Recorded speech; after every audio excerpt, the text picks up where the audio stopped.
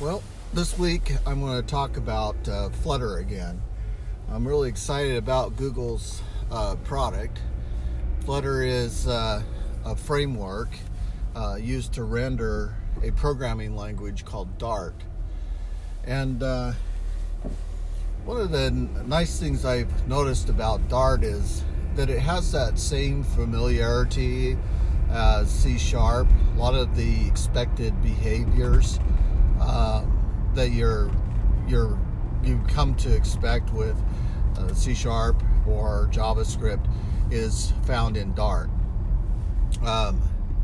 Like for example, I found it really interesting that the Dart syntax was so concise, and I would have expected that in an object-oriented language, particularly when I was building card widgets.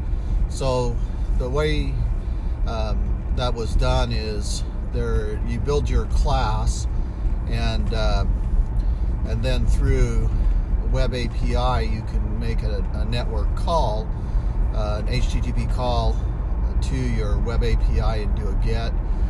That's going to return back to you a JSON string, and then you take that JSON string and convert it into a list of a collection list. So you have your common collection types. You got stack, you got queue, you got list, and you have map. And map is equivalent to dictionary in C#. So once you get your list created, then you would expect to be able to for each over that. In other words, you have an enumerable type, or an iQueryable type, and you would expect to be able to enumerate over that through a for each function. And that's exactly what Dart was capable of doing. So I was really excited about that. It seemed to meet my expectations of enumeration, because that'll be a common theme through your data manipulation, is that you're going to get a collection, and then you're going to do something with that collection. And I did notice that the Google team has really put a lot of thought into the process of async versus synchronous. Now, everything in Dart is asynchronous, so that means that if you have a process that you don't want to start before another process starts, you'll have to await it. So they do the future. They call it future, and I think in JavaScript it was promises. So you would then await until the process is complete, and then return control back to the application.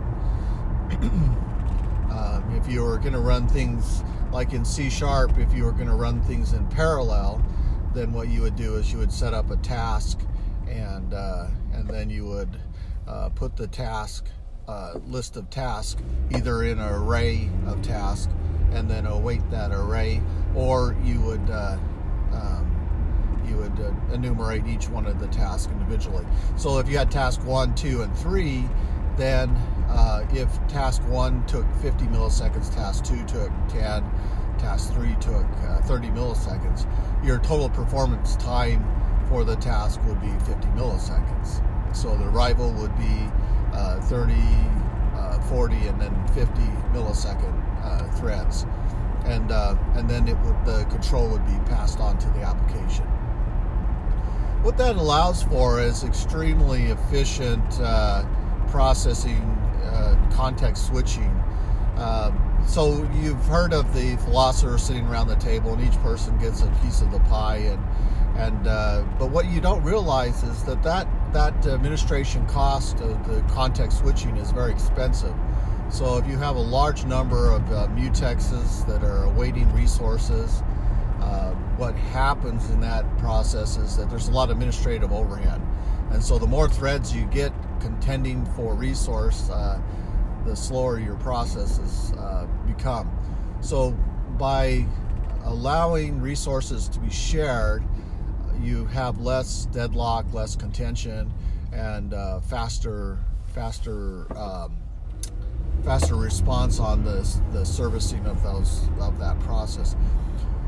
So it looks like the Dart runs a lot of their code in a process. You can create separate processes using the compute function, and that then would allow you to take advantage of multi-core machines. And I think that's what's going to be happening more is that maybe the service architecture of Android is going to become more popular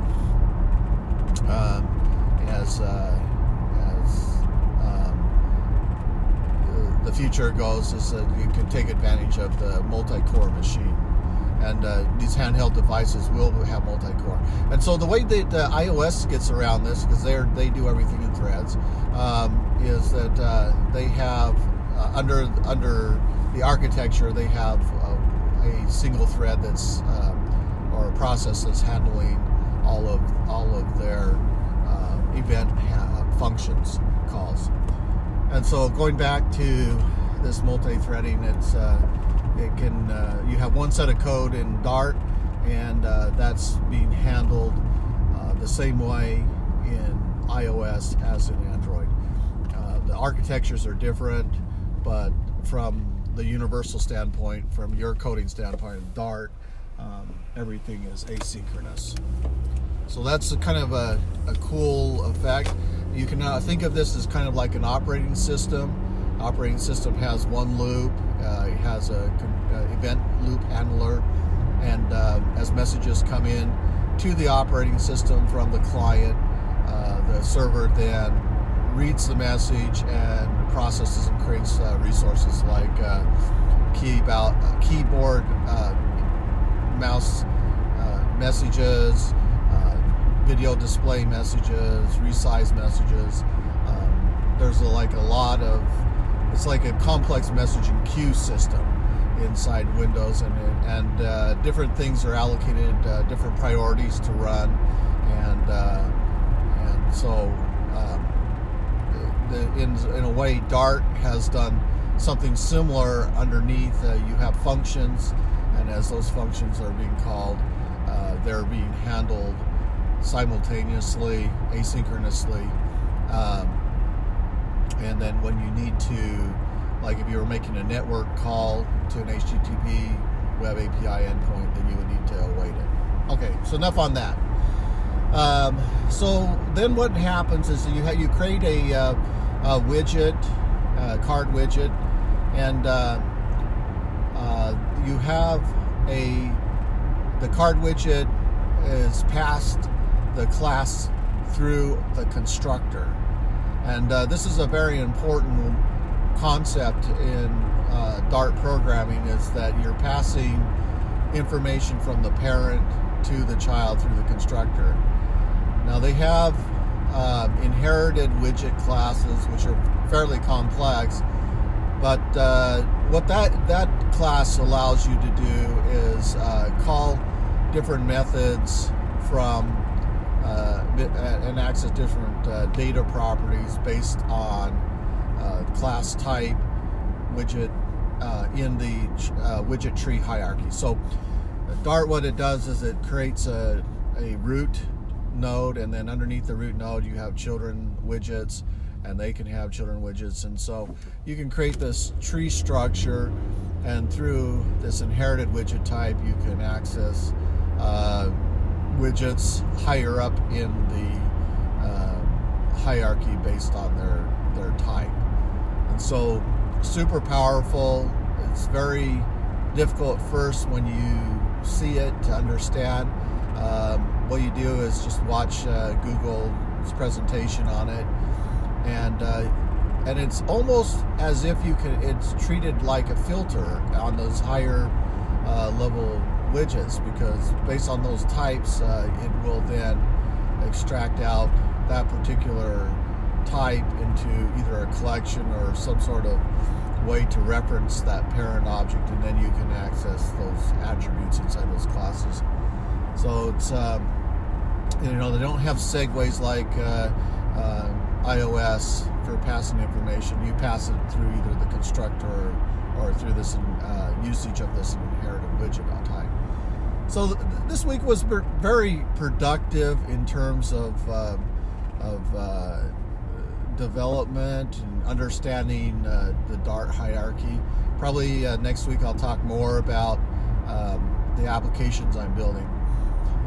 But so going back to the card widget, then you take your constructor and you map that into different component types. Like if you have a text box, or if you have if you're loading up some data, like for example you might have images or check boxes, all the different types of controls that we've become are familiar with in terms of user interface are available. And the card is nice because that's kind of a standard look and feel, where you have an image and you have a text, a large text, and then you have a detailed description. So and that's a pattern for quickly identifying information that you are interested in and relevant to what you're looking for.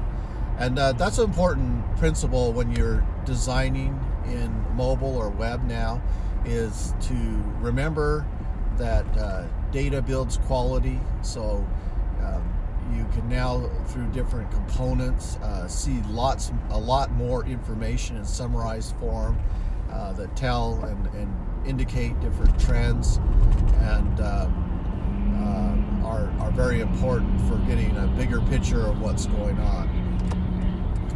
And one component I thought was really good in BI that I've liked is heat maps, where they can show you based on the tile and the category, and then whatever you're aggregating, it can create this hierarchy of data, and then in this aggregated form kind of give you either counts or sums, and then you can see where high performing areas in your business are.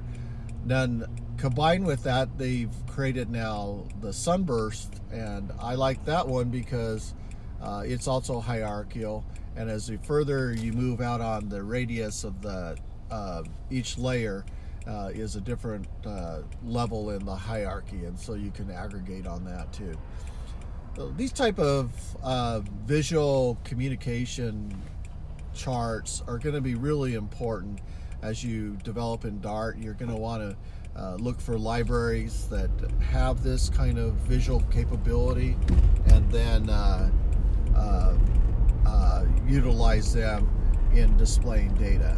And so the way I like to do it is have a visual as much as possible in the high level, and then you could have use the navigator to move to more detail. So always start at kind of this high level summary, tell a story through the data, and then have some key indicators that might be interesting to the business.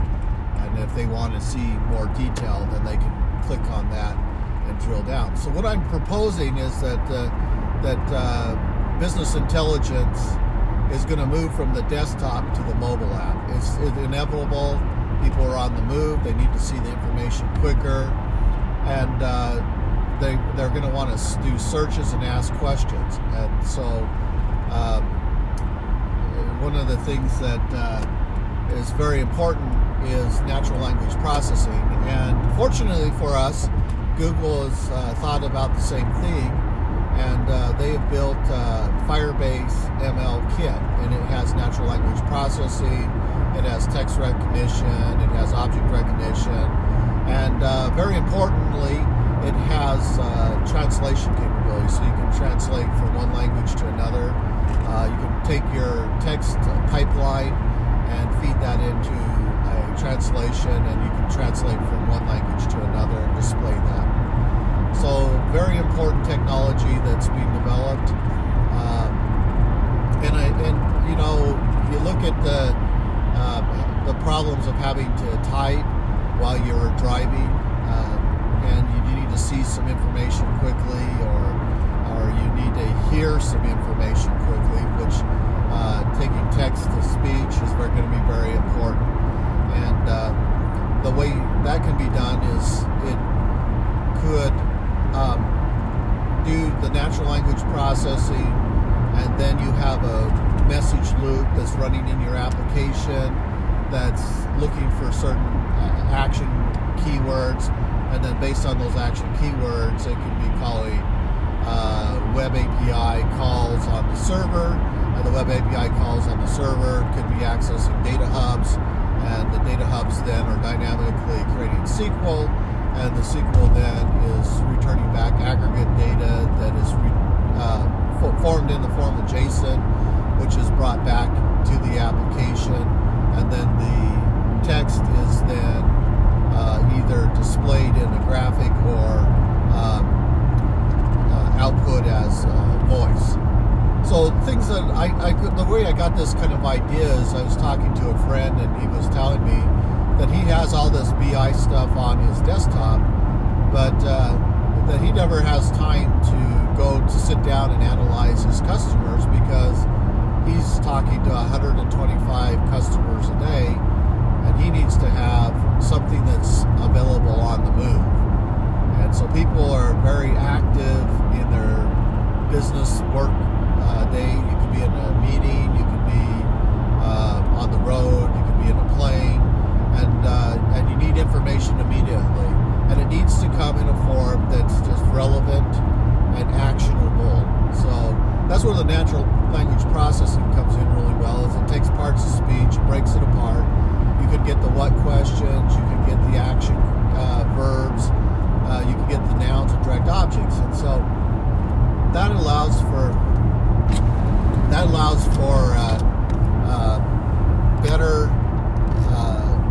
better synthesis of the data. And with deep learning, these routes, the AI could be used for accessing machine learning or deep learning networks that you have on the server. And so what you're really doing with the deep learning is that it is finding function in the data. So these classifiers are trying to either identify features, and based on these features have predictable outcomes. So you still have the black box process where you have information going in, and then you have some sort of output coming out that's responding to that information, and so that could be fed by voice to the neural net, and then you could have a neural net routing capability to detect pattern, and then it could then be running other neural net classifiers on the server, and then providing that wide range of functionality that you want on your device. So that's kind of like the long-term trend, I think, that I like to see. I like to see more of AI moved to the mobile devices, and it should be kind of fun. The nice thing about the mobile is you have a limited real estate, but you have very good user interaction capabilities. You have list views that you can scroll. You have single view pages where your content is just being displayed on one page. You have top bar navigation. You have bottom bar navigation for easy navigation back to key junctions. You have the hamburger menu system where you can click on that and use that to access different navigation components. Let me talk to you a little bit about Dart navigation, because this is kind of interesting. You can have direct material routing where it puts the view on the stack, and then you add different views onto that stack, and then when you navigate back off the stack, it pops the view off the stack and disposes of that resource. And for simple applications where you just have one view navigating to another view, that will work perfectly fine. As your application gets more complex, you want to set up name routing so that you can parameter pass between the different paths. And the way you do that is that you create a named route, and when the main application widget is being defined, you have an onGenerate route property, and then you set that to a named route class. And in there, it has basically a message processing center where, depending on the route that is being requested, will determine the widgets that are loaded. So you can either load up a page widget, and it would have its app bar, and it would have its body, and then it would have bottom navigation, and then that widget then would get loaded in on the stack and rendered by Flutter. So routing in the simplistic form, which I have here, is either done directly or through named routing. And then when you call it, you call navigator.push named route, and then give it the route and the parameter. Your parameter would be a /: curly brace ID curly brace, and so you can then take that the value and of the ID, which is defined in the widget, and it will tokenize that into the string that will be passed to the routing class, named routing class. So these are nice components that Google has built for us. They made it really simple. Then you can have your route widget class. You can put that into a package, and then as your application grows, you just add more routes to it. And because you won't know all the routes, it's going to be dynamic, so you can add more routes, and then you can have hierarchies of routes so you might say customer, and then you can have an ID, and then you might have customer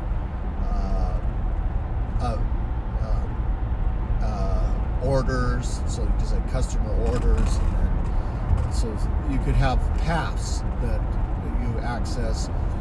And your RESTful calls are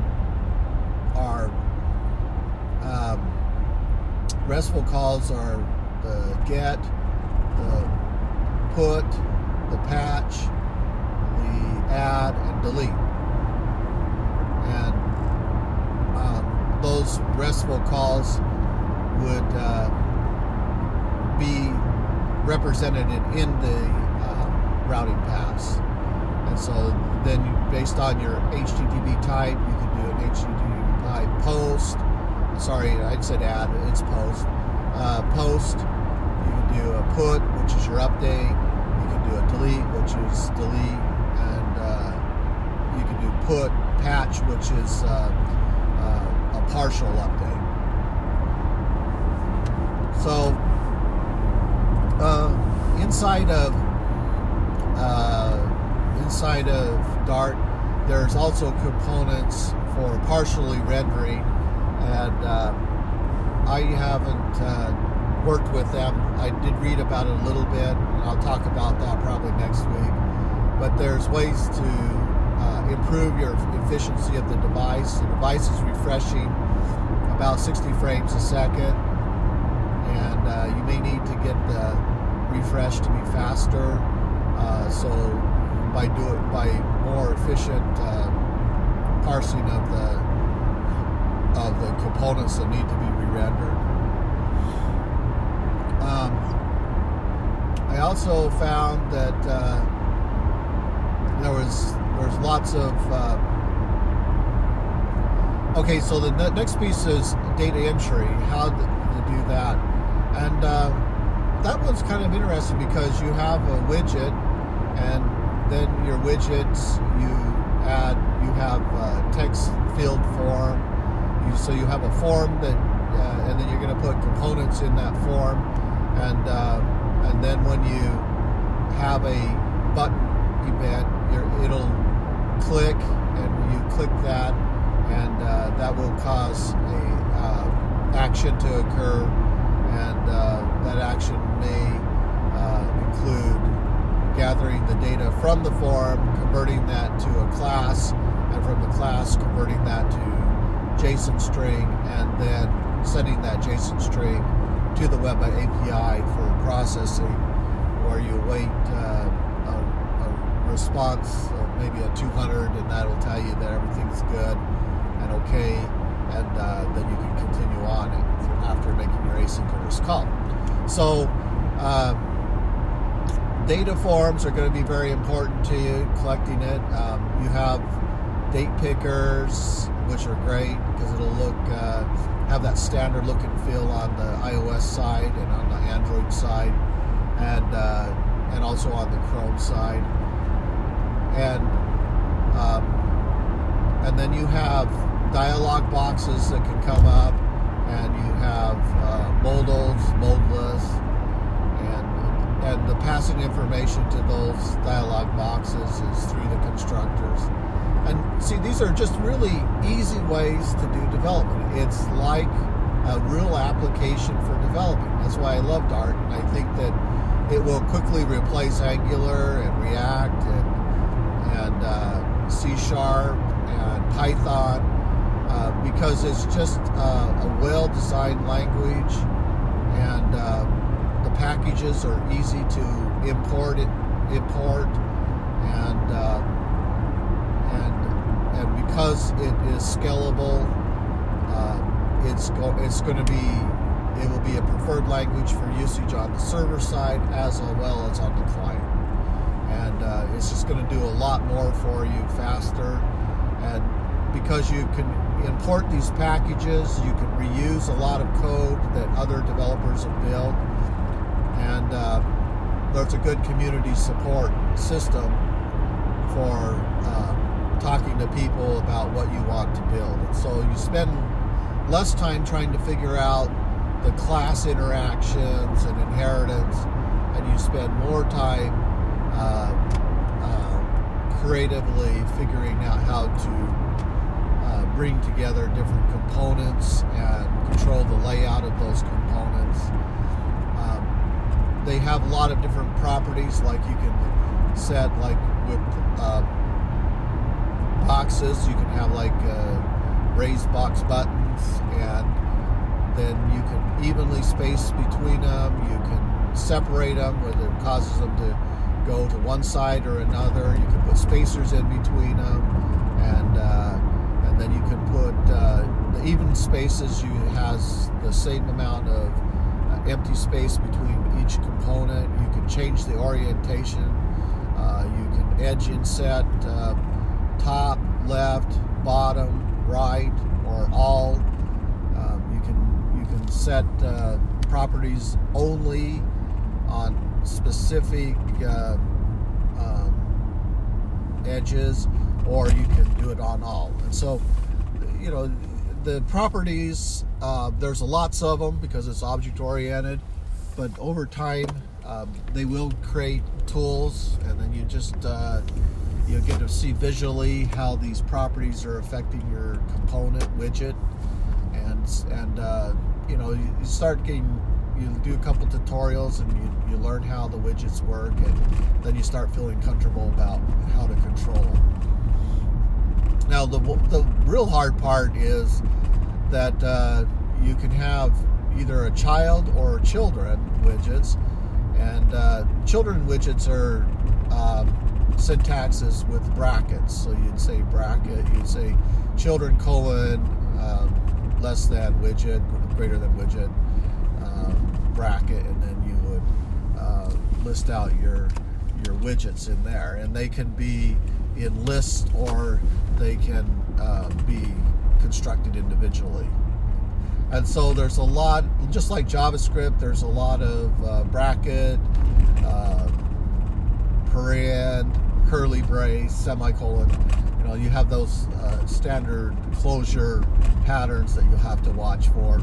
But what's nice inside Visual Studio Code and Android Editor is that they put comments at the closure of the syntax, and so you can see, okay, my scaffolding's just ended. All right, my app bars just ended. Oh, my body's just ended. And so if there is a compiler error, you know kind of where the error occurred, and you can go check your syntax and correct it.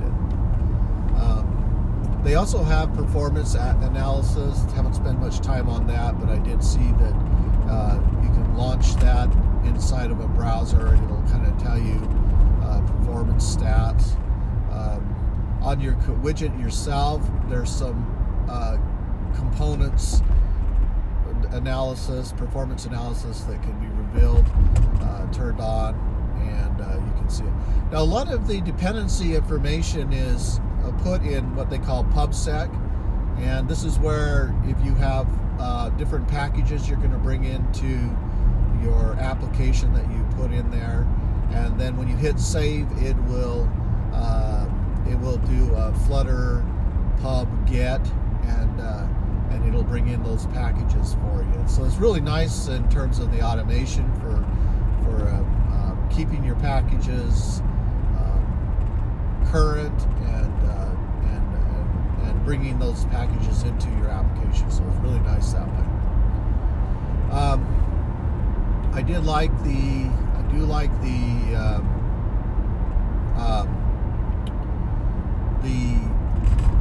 look and feel of Flutter.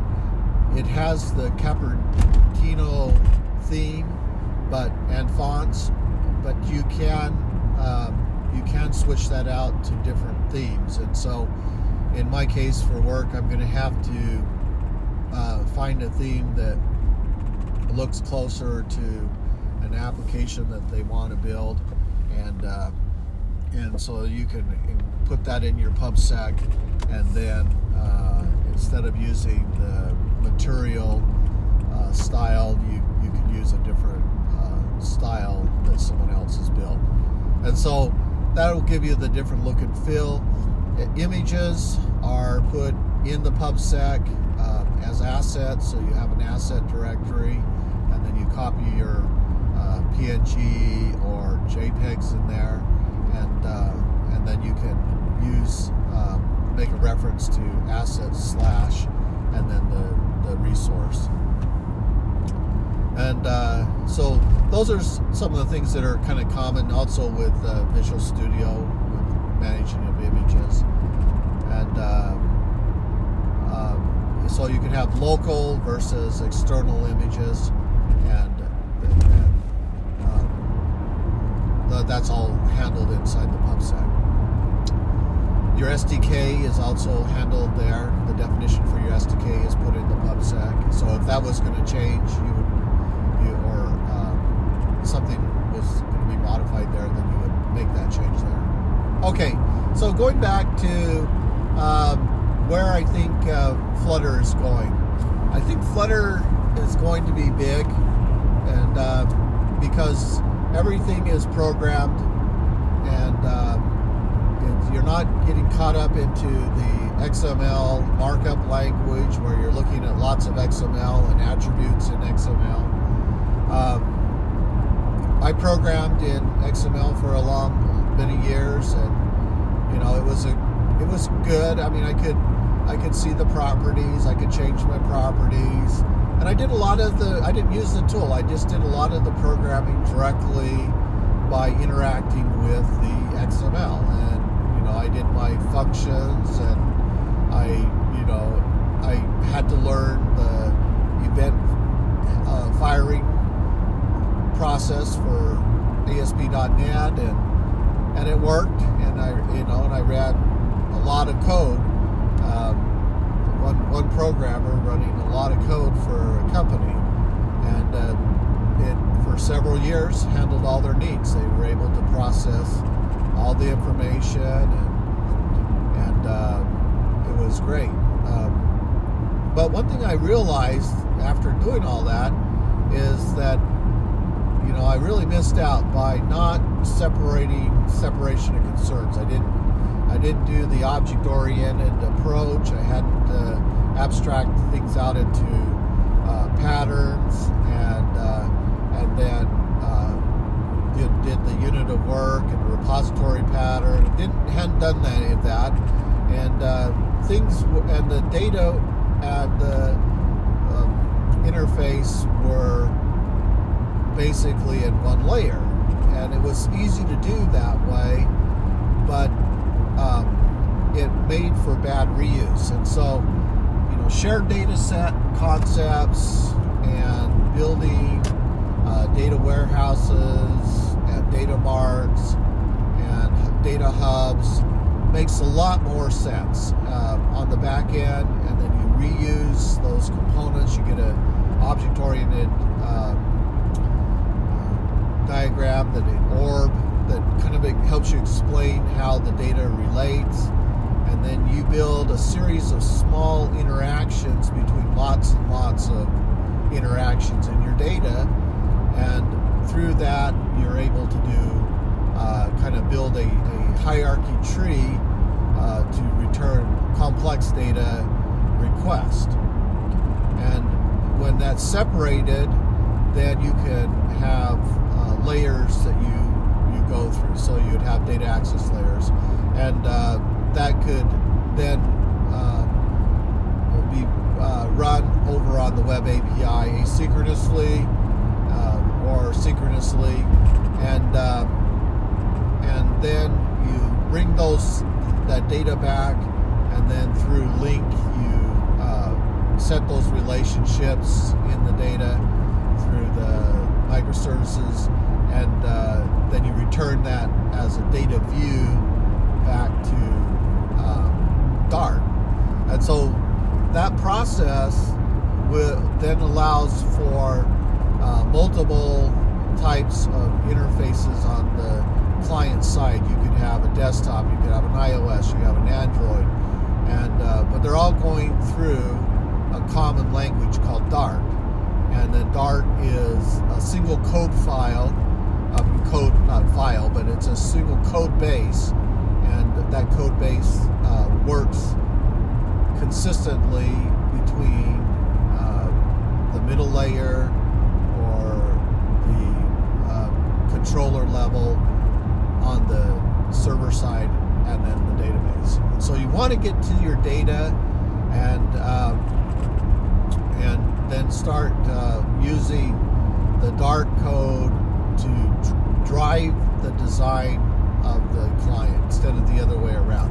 Now, I know that there are some people that are with the non-structured database that they are attempting to do it the other way around, is you build your interface and then the data forms to the interface. And so because it's non-structured, things can be moved around, and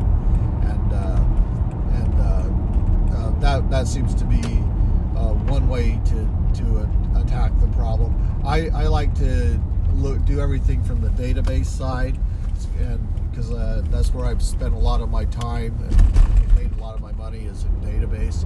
And so I like to have that predictability of understanding the data and then using the interface to tell the story of the data. So use your neural nets, your different machine learning classifiers to find rules that are in the data, get those predictable and tested and dynamic so that those rules can be constantly updated and refreshed, and the machine learning can be retrained and then deployed out. So you create that pipeline in your machine learning, and then utilize that pipeline through web API and over into your Dart code. And I think you'll be very satisfied. I think there'll be a lot of companies that will take that approach, and there's a lot of money to be made because of this new technology that Google's put out, and it's free. You don't have to pay $3,000 for a development environment. You can download Visual Studio Code, you download Android, you download Xcode. You will have to pay for a developer provisioning license for Xcode. You don't have to pay for that for Android. And then you can deploy your apps to the Play Store or to the Playground, so you can or App Store or the Play Store. And so those are that capability is great. You can create several apps. You can hook into different APIs, external APIs, weather APIs, and so the API has really become important. You can use Active Directory for your security. You can get roles, and you can use those roles inside your application and determine accessibility. That also could be done either on the front end or on the back end through the credentials. You can make it token based and then pass those credentials back to the server, and then using that, you could use that for your Active Directory permissions on the server to give you access to those resources. So lots of things that can be done with security. Personally, I think security should be done at the web API level, and then you might have some entry-level security to give you access to the app in case someone were able to get access to your device. You don't want information to be escaping out that way. So anyway, those are some options, and I'll talk to you next week.